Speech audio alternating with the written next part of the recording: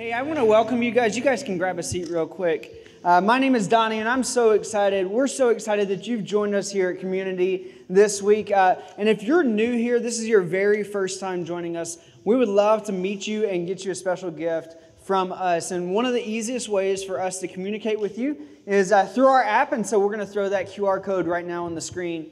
And so you can take like any other QR code, grab the QR code, download the app, and then the very first thing you're going to see on that app is the communication card. If you're new with us or you're not new with us, we would love for you to fill that out so we can communicate with you better. And so you can scan the QR code, fill that out. And if you're new with us, whenever you're done with that, scanning that QR code, take it out. We've got a New Here cart right out there. We have a special gift that we have just for you. And so we want to give that to you. It's got some information here about community and everything going on. Also, in the app, you'll see our Next Step dessert. And that's coming up in just a couple weeks on February the 16th. And so if you're new to community, like been here for just a couple of months or this is your first time, we would encourage you to join us at that Next Step dessert. And so all you have to do is click on that delicious looking cookie and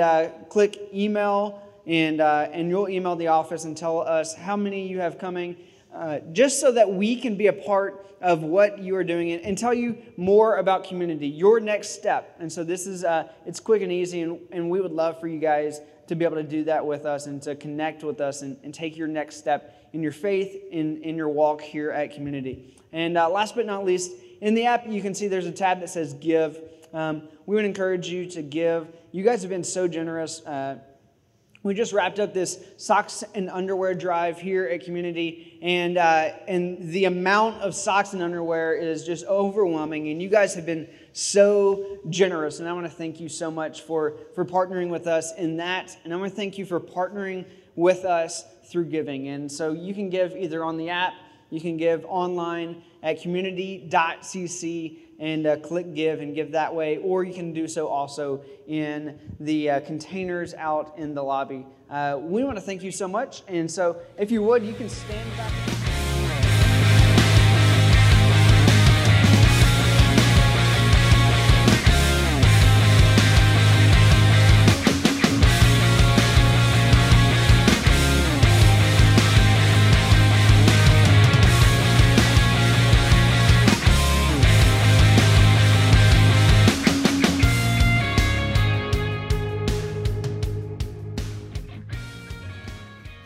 Do you ever think about this? That the early Christians, the Christians that we read about in the Bible, the Christians in the very first century, didn't have all the advantages we have.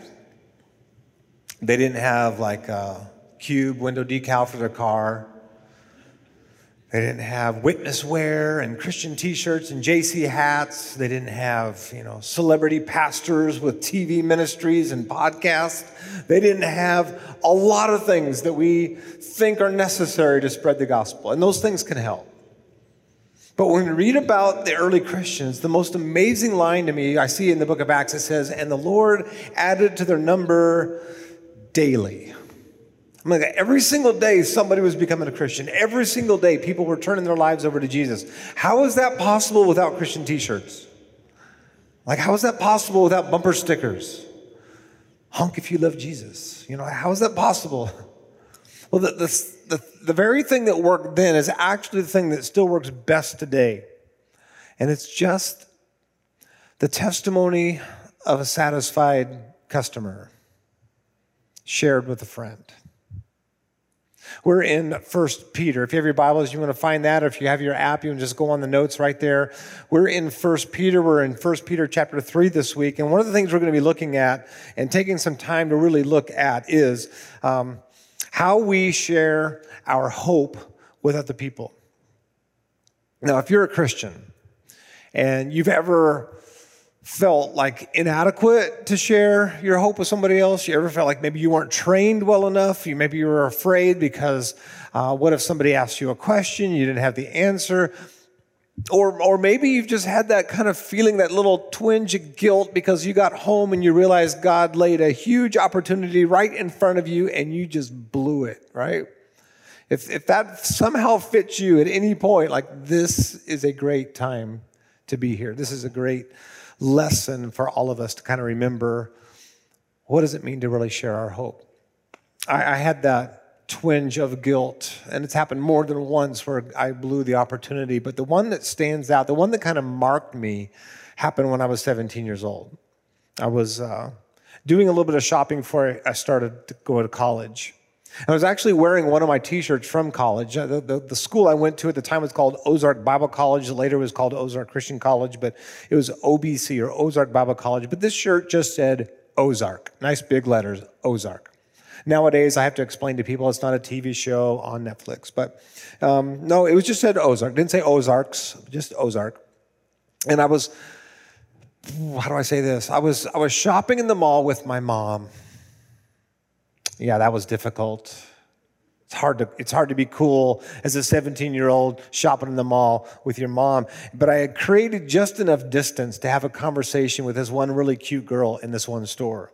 I kind of went back around again and looked at a couple more shirts one more time. My mom was like looking over here, and boom, I had my chance. So I struck up a conversation. And she goes, "Oh, Ozark, what's that?" And I go, "It's this place in southern Missouri. Have you ever heard of the Ozarks?" I was just months away from going to a school to learn how to be a pastor, to learn how to go into ministry, to be a youth pastor, something. I knew God was going to use me in some way. I'm just months away from going, maybe weeks away at this point, and I completely blew it. Instead of saying, this is the school I'm getting ready to go to because I'm a Christian and I want to go into ministry, it's this place just kind of down in Missouri. And it just marked me. It's like I've never forgotten that moment where I absolutely blew the opportunity that was right in front of me. Maybe you can think of that too. I could think of, way more recent times where that's happened too. But I want us to really kind of focus on, in this particular section, 4 things that Peter really kind of hones in on that's going to help us share our hope and how we're able then to help the hopeless. And what we're going to do, by the way, because we finished with verse 7 last week, we're going to skip some verses to get down to verse 15 because I want to spend most of our time on 15. But I got to say this, those verses are worth your time. And maybe before you go to bed or before you have your next meal or whenever you're able to sit down next, just like spend some time and read the whole chapter, at least beginning in verse 8, see this whole section. Because what he's saying is, even when life hurts, remember who he's writing to. He's writing to the persecuted church. The church is being thrown to lions. The church who's not getting life in the nice, bright American package that we've been used to. Like it's hard. It's difficult. And he says, even in that circumstance, even though you're going through hell on earth, I want you to be people who understand this living hope he starts talking about in chapter 1. And then in chapter 3, he uses words like this. I want you to be united. I want you to be sympathetic. I want you to be compassionate. I want you to be humble. And then he even says, and when they are evil to you, I want you to return good. That's the verses before verse 15. As hard as it is, I want you to be people who share hope, and it's going to ooze out of you if you're these kinds of people, you have these kind of qualities in your life. So let me just give you a few things that I kind of like boiled it down to, that these are the things, I think, the highlights of this particular passage. The first thing I'll say is this: we need hope properly focused. We need hope properly focused. Remember, he's writing to people who are at the end of their hope. You're familiar with the phrase end of your rope, but they're at the end of their hope. They've had family members who have been killed because they were Christians. They've had people hauled into prison because they're Christians. Many of them literally left their homes, left their jobs, left the life they knew just so they could survive. They've been on the run. They wound up in some churches in the area today we would call Turkey. They're there. Peter's writing to them saying, I know it's not easy. It's not easy at all. But you still have hope. I really appreciate what Brooke said about Kenya, because when we go there, we take teams there, and many of us support kids there. It's in the slums, and it's difficult, it's tough. But what never gets out of your heart and out of your mind's eye is the picture of the smile on their faces. Although they have nothing, they can't quit praising God. He is good. He is good. They would sing that song, not because they got what they wanted for Christmas, but just because God is good. So we get to 1 Peter 3:15, and that's where we're going to camp out for a while. He says this, but in your hearts, so even though things are hard and everything's difficult, and I want you to be united and sympathetic and compassionate and humble, but in your hearts, revere Christ as Lord. Always be prepared to give an answer to everyone who asks you to give the reason for the hope that you have, but do this with gentleness and respect. Normally, when we talk about being witnesses or telling other people about Jesus, we say it this way: we want to share our faith. But this week in particular, I really want us to think about what does it mean to share our hope, because that's the way he's dealing with this. I want you to be prepared to give an answer and a reason for the hope they have. How do we share our hope? Now, here's a way to think about this. When we share our faith, in a sense, we're looking back. This is what God has done. This is what he did for me on the cross. This is what he did when he walked out of the grave. This is what he did when I surrendered my life to him. We're looking back. My faith is built on what I've seen God do. But when I'm sharing my hope, I'm looking forward. And it's hard to look forward when your circumstances aren't going the way you want. So in this case, it's not necessarily maybe the easiest thing or even the most natural feeling thing, but when things are desperate, when things are difficult, it's the most important time to be able to share our hope, because here's what's happening. People are watching. That's why he says it this way. Be prepared to give a reason. Be prepared to give an answer, because people are going to ask you. Why would they ask you? Because they see in the midst of your pain, they see in the midst of the way life has treated you, you've chosen to step into that with hope, and they want to know how in the world you do that. They want to see that. They want to understand that. They want to know that, right? Well, I've been around Christians who may have everything going their way, but they are, how do I say this, doomsday Christians. I don't know if you've ever been around somebody like this. Like their faith is in place, but they're pretty sure the world's coming to an end like Tuesday. And, years ago, like the communists are going to take over. And then it's like the liberals, the humanists are going to take over. And then look at this, everything's always bad. And it's kind of like watching the news. Like everything's always bad. Everything's based on fear. And even though these are people of faith, it's always like, oh no, the world's going to end. Oh no, oh no, oh no. And these are the kind of people too, by the way, who never smile. You know why? Because they're afraid that somebody would see them and think they're not taking life seriously enough. But I have a different take on that. I mean, even when life is difficult, I'm like, if we truly understand this living hope that we have in Christ, like we, more than anybody else, should be smiling. Somehow, even in the midst of our tears, even in the midst of our pain, there still is a smile that comes out when we understand who Jesus is and what he's able to do. In fact, Jesus himself says, I've come to give you life, more abundant and full. Life. And so we're going to walk into that life hanging on to him with everything we've got. He's talking about literally people seeing the hope in you, even in the worst of times. That's the context here. And a lot of Christians, they live life like there is no hope. I mean, they might sing the songs, they may, know the verses, but there's nothing about them that just kind of oozes hope. And we've got to get that right. There's people are kind of like counting on this. Now, when we talk about hope, let me define a couple things, because I think a lot of people talk in terms of hope. We all have hopes. Like, I hope gas is going to go back down under $4 a gallon, right? Like, I hope my kid's going to turn out okay. I hope I don't get sick this year. I hope things don't blow up like they did last week at my house. I hope. And all those kind of hopes that we just throw out there are basically without foundation. They're more like wishful thinking, aren't they? I mean, that's like, I hope, I wish upon a star. That's kind of the hope that we're talking about here. But there is no guarantee in those kind of hopes. Like, I hope there's not going to be an earthquake again during the 9 o'clock service, like last Sunday.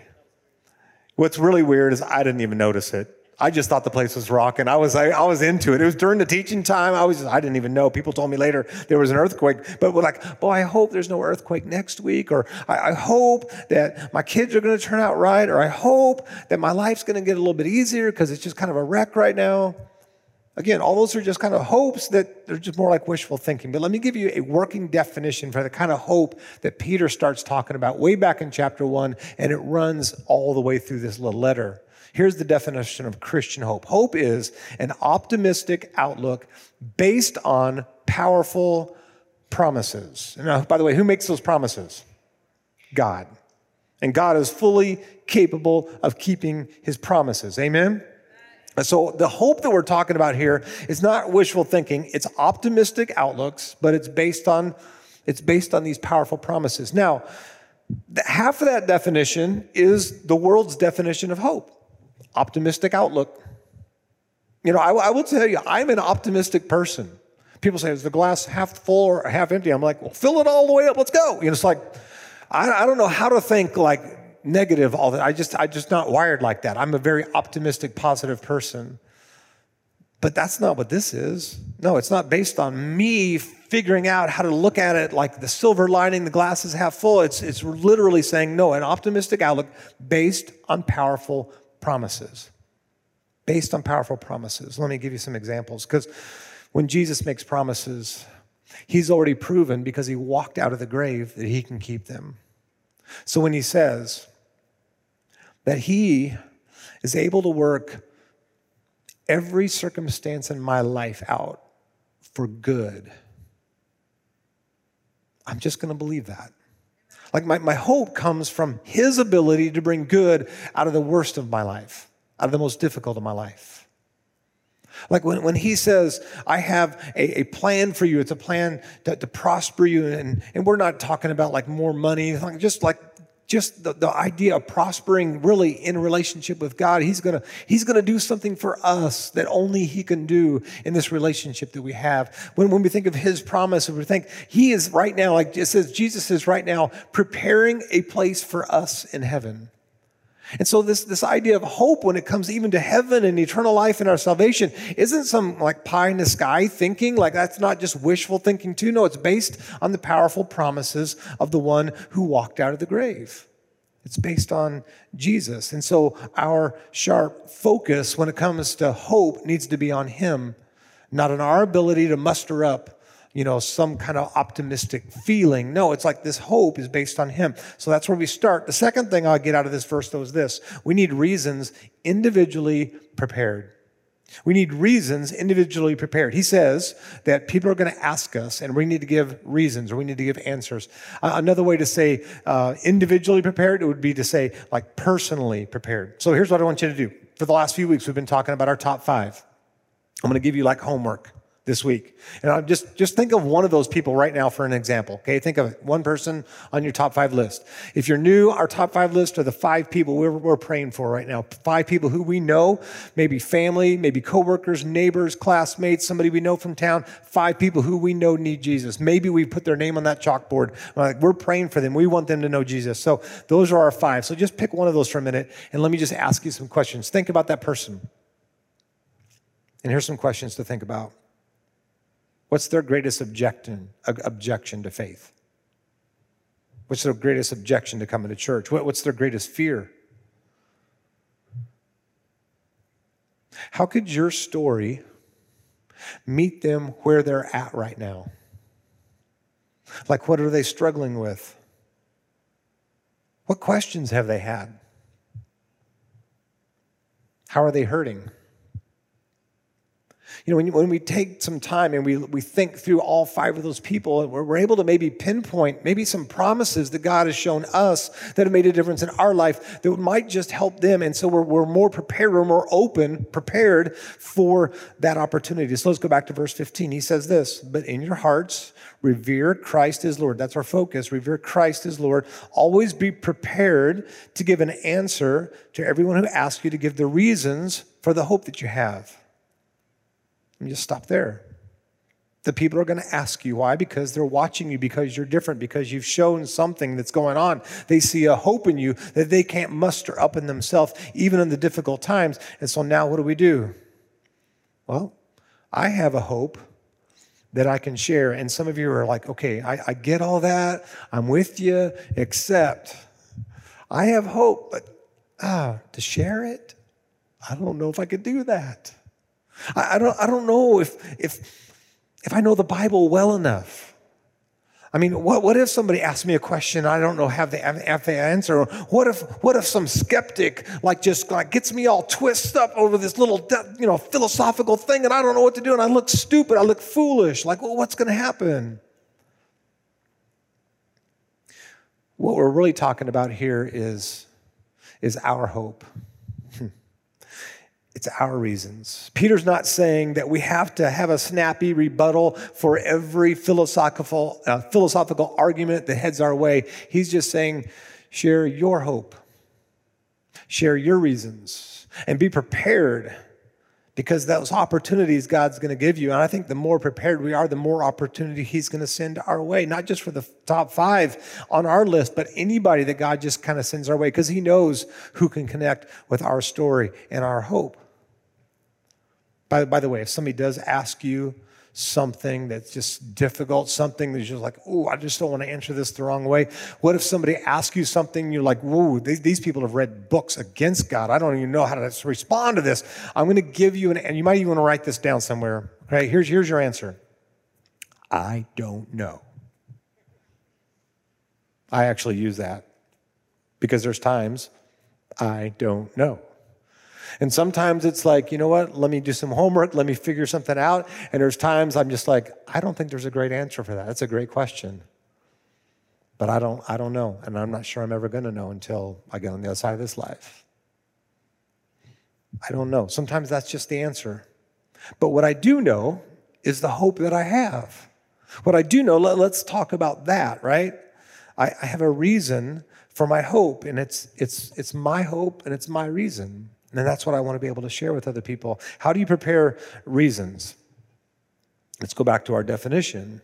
It's an optimistic outlook based on powerful promises. So one of the ways that I prepare, one of the ways I can prepare to be a person who's able to share my hope is I can have those promises right here in my heart.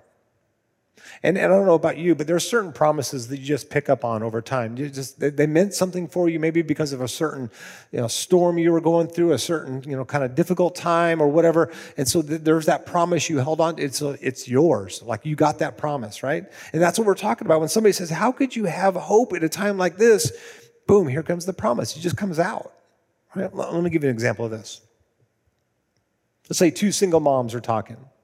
They both have teenage kids. They're at the end of their hope. At least the first one is. She says something like this. I don't know what I'm going to do with my kid. I don't know what's going on. She's like, he's never home, and I'd never know where he is. I really don't like the crowd he started running with. And when he is home, he just locks himself in his room. He doesn't lift a finger to help with anything. If I see him in the house, I can't have a conversation. He's always got his earbuds in. I just got a terrible report card sent home from school. I'm losing him. I don't know what to do. If we're really honest, I think, not having a dad in the picture has really hurt. Some of this acting out might just be because they didn't have that father figure. And her friend says, I totally get it. You're not going crazy. In fact, nobody was designed to be full-time work, provide for your family, and be a mom, and be a dad, all in the same person. It just doesn't work that way. And I've been there, and I understand. But God said, He's a father to the fatherless. And I'm just going to count on that. I'm going to bank on that because I'm going to do everything I can. I'm just going to say, okay, God, you're the one that's going to take care of that gap of what I can't provide for my own kid. And by the way, I didn't like some of the kids my son was hanging around either, but he started going to youth group. He started meeting some better people. And I just recently started going to church myself, and this is what I found out. I found out I needed that encouragement way more than I realized. And now that I'm there, man, I can't even imagine not having those people in my life. Now, here's what's wrong with what she said. She didn't use a verse and a chapter in the book where she got that promise. Did you notice that? She just had the promise. She just had the hope. She was like, here's my hope. God promised that he's a father to the fatherless. You know, God promises that he can work all things together for good for those who love him and are called according to his purpose. They don't need to know it's Romans 8:28, right? It's like, no, just let them know. This is what I'm hanging on to. You know what God said? He said he will never leave me or forsake me. And even though things right now are really, really hard, I know he hasn't left. I know he's right there. I may not even feel like it, but I know it because I believe him.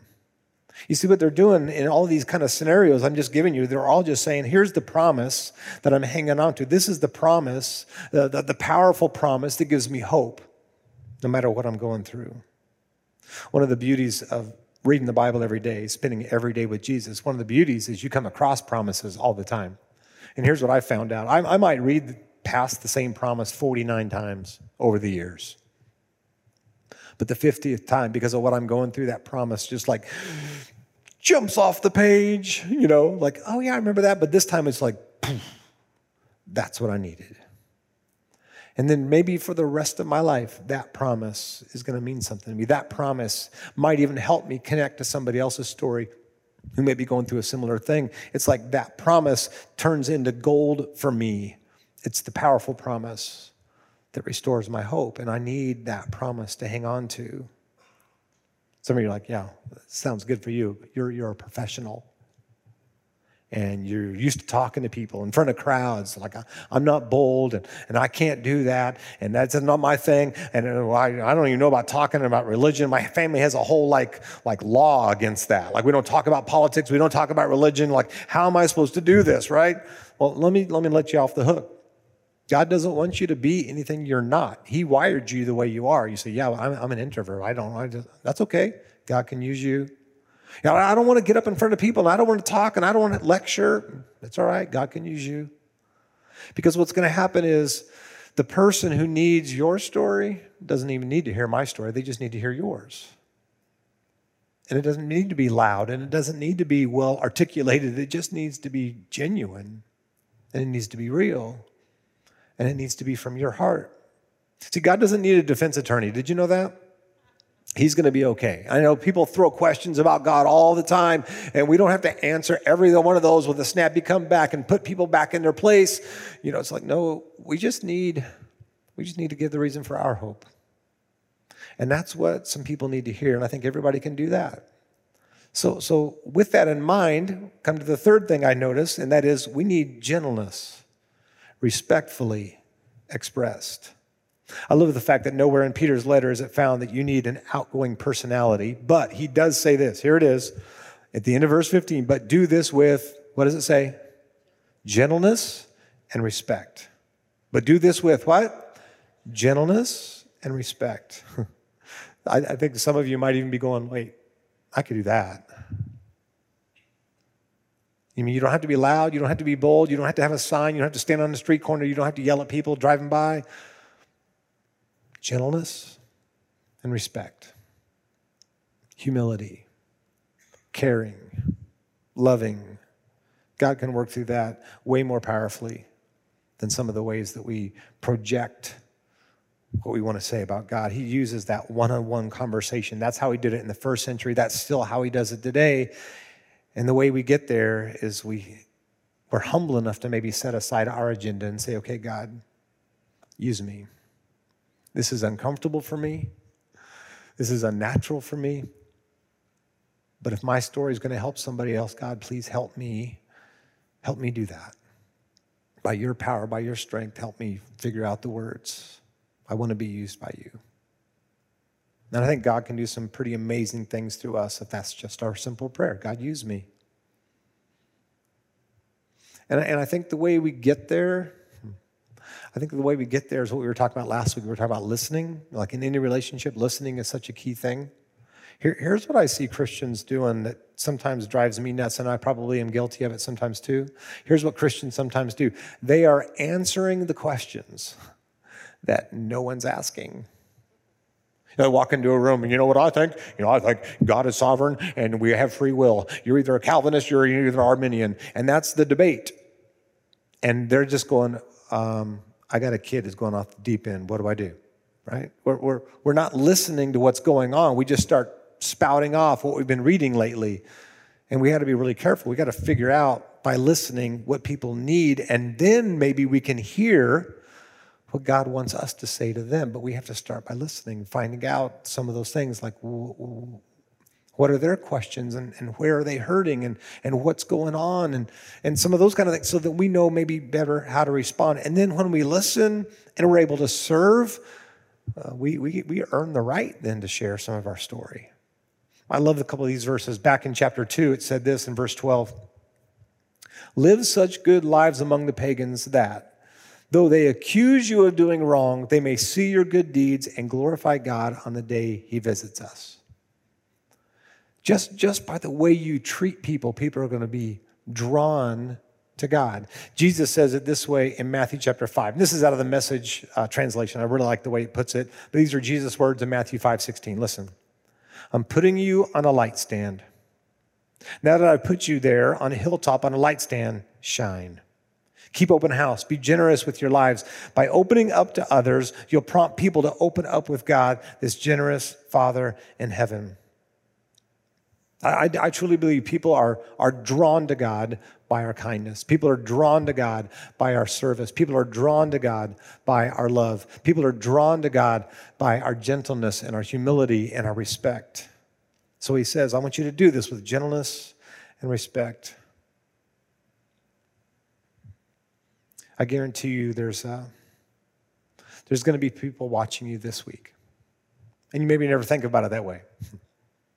But the minute you say, yes, I'm a Christian, the minute you say, yeah, I go to that church over there by Hemet High School, the minute you say, whatever about your faith in Jesus, people are just watching. And let me tell you, some of them are watching because they want to see you trip up. You know what I'm talking about? Oh, you said a bad word, and they're like, ha-ha! They can cuss like a sailor, it doesn't matter, but you claim to be a Christian and you just said a bad word, boom! They're all over you, right? Some of you are like, yeah, but if I say yeah, that means that I said a bad word. Yeah. So it's happened to me. Like I've said something I shouldn't have said, and then people are like, oh, and you're a Christian, right? Oh, and you're a pastor. In the midst of that, even with that going on, they're still watching. And here's the funny thing that I've discovered. It's happened with a few different people. The people that gave me the hardest time are the people who came running to me when their life fell apart. The people who gave me the hardest time are the people who came running to me when their life fell apart. Because even though they saw me that one day and I really blew it, I messed up, and I even apologized for it openly, even though they made fun of me, like they still knew there was something different. And so when something fell apart in their life, they came running. Now, I want to get into the next few verses just because it's really kind of confusing, and I don't want to just brush over it and not hit on it so that it makes sense if you kind of read the whole chapter. And then I'm going to give you our fourth thing. But here's verses 18 through 20.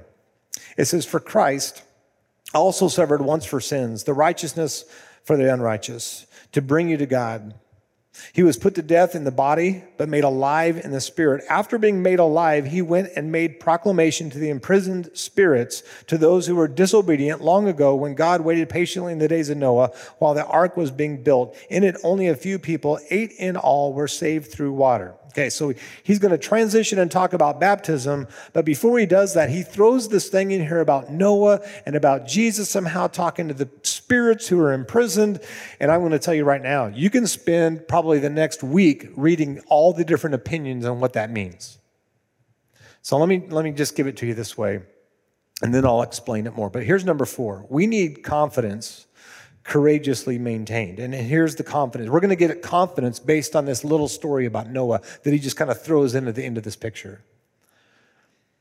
It's possible that maybe what he means is, Jesus pre-existed Bethlehem. Like he's the Son of God. Father, Son, Holy Spirit, let us make man in our image. Jesus has always existed. And before he became a human being, he put on flesh so that he could give us his life on the cross. He was already existing, but by his Spirit, apparently, he is helping with Noah. He's in Noah's presence, and he's speaking to people who literally listened, but they didn't turn. Like they listened to what Noah said, even with the help of the Spirit of Christ, and they didn't respond. And so somehow he's like able to proclaim to those who just still said no, whatever that means. But here's what I want you to get out of this. I want to read verse 19 one more time out of another translation. It gives us a picture of this. He says, he went and proclaimed God's salvation to earlier generations who ended up in the prison of judgment because they wouldn't listen. Okay, I know this is just bizarre stuff we just threw in the middle of all this. But here's what I want you to hear. Everything else we said, forget this for just a minute. Everything else we said, some of you might be, okay, we need to share our hope, not just share our faith. We need to share our hope, and anybody can do this. And I just, in my story, I got to get a promise. And then you're like, yeah, but. Well, what about, yeah, but Noah? Did you know Noah did more than just build an ark? It says for 120 years, he preached to people. And he had 0 converts. The only people that got on the ark were his family members. Like nobody else turned. Nobody else repented. Nobody else understood what was really going on. And so I just kind of was sitting there one day and I would just write these things down. If Noah had Christ with him, if Noah had the Spirit of God with him, just know this, so do you. And so do I. Here's another thought though. If Noah didn't have to produce results, neither do we. Now hear me carefully. It's my job to do the possible. It's God's job to do the impossible. The possible is me talking to people, telling people the good news, telling them about the hope in my life, but I can't change their heart and I don't save them. I speak, but God saves them. And so Noah had no converts, and if I was just faithful to God the rest of my life and nobody ever responded to Jesus, I would still be faithful like Noah was. And if Noah can handle the insults, do you even imagine, like it talks about it a little bit in Genesis, but can you even imagine the things that people said to him while he's building this gigantic boat and there's no lake and there's no rain? I think they'd be harsh, like #idiot. Like they would be all over him. Social media about Noah would be relentless, right? Talk about cancel culture. They would have canceled him right in the very beginning. Insults are not our prayer. For our top 5, whether they're the ones that insult us or not, our prayer for the top 5 is to have our eyes open to the opportunities that God brings up in our friendship, in our relationship with Him. And I always like the way Billy Graham said it. And I think it was Billy Graham that said this. He says, or it was Billy Sunday, actually. One beggar is telling another beggar where to find bread. We're just one beggar telling another beggar where to find bread. We're not any better than anybody else. We just know who the answer is. And we know his powerful promises. So you go to the last couple of verses and it says this, and this water symbolizes baptism. So we just talked about Noah and the water, and he says, and this water symbolizes baptism that now saves you also. Not the removal of dirt from the body, but the pledge. You might want to circle that word if you have a paper Bible. Pledge of a good conscience toward God. It saves you by the resurrection of Jesus Christ, who has gone into heaven and is at God's right hand with angels, authorities, and powers in submission to him. Let me tell you the beauty of our baptism. It's where we go public. Like this is what Jesus did, and he showed us the example. This is what the early church did. And here in 1 Peter, he's still talking about it. This is what they did. They went public, and they were buried in baptism. They're raised to walk in a new life. And he says, when we do that, we're just pledging our life to God and saying, God, I couldn't do this without you. And I'm not saved because I get wet. I'm saved because of what you did on the cross and that you walked out of the grave. But because you did that, I'm going to show the world that I'm not ashamed of that. And so I'm going to get baptized. I'm going to go public with this. That's what our baptism is all about. It's because we understand where our hope comes from. And it's not something we just kind of muster up ourselves and manufacture on our own. I want to wrap up with something I saw on social media today. My friend Jen Thompson posted something, and maybe some of you saw it if you follow her. Jen's the wife of Jeremy, our executive pastor who passed away 5 months ago. And she writes this, and I just want to share this with you. I asked her permission. She said, so many of you prayed for Jeremy's healing. You cried and fasted and pleaded to God. And when our prayers aren't answered or they don't feel heard, it's easy to question and wonder, does God hear my prayers? Does he care? God in his mercy answered the most wonderful or the most difficult prayer I've prayed. Not my will, but yours.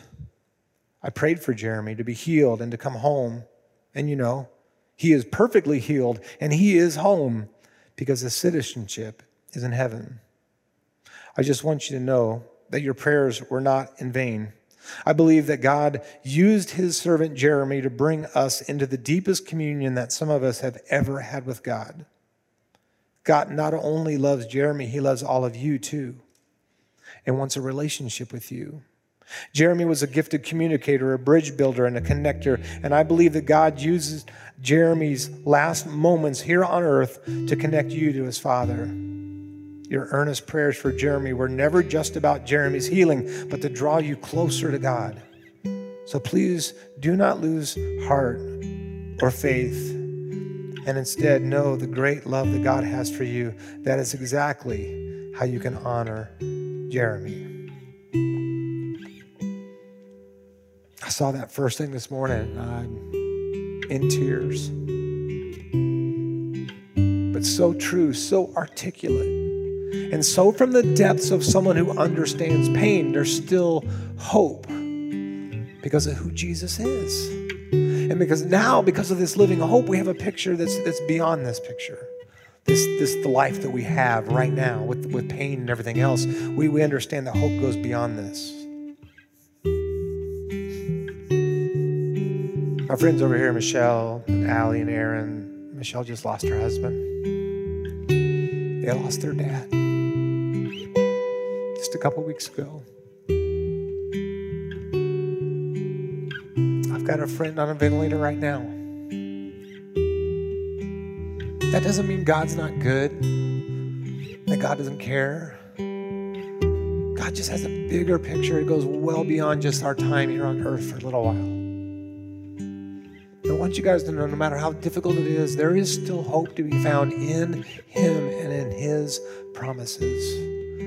And when it hits and then the storms hit, hang on to him. Whenever it happens, we have this choice. We can run to him or we can run from him. And I've seen people go both ways. But man, if I can encourage you to do anything, it's to run to him. Where else? Where else are we going to find hope? Like the disciples said, where else are we going to go? You alone have the words of life. And so we're going to run to him. Let me pray. God, I don't know who's here and hurting right now. I know some of them. I know some of the stories in this room. And there is great pain. But there is, in the midst of that, great hope. And we just want to say thank you for that.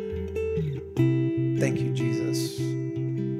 Thank you, Jesus. Thank you, Jesus. God, send us out this week, whether we're on the mountaintop or in the valley. Send us out to share our hope this week. And it's in the name of Jesus, our Lord, our Savior, our King, we pray. And everyone said...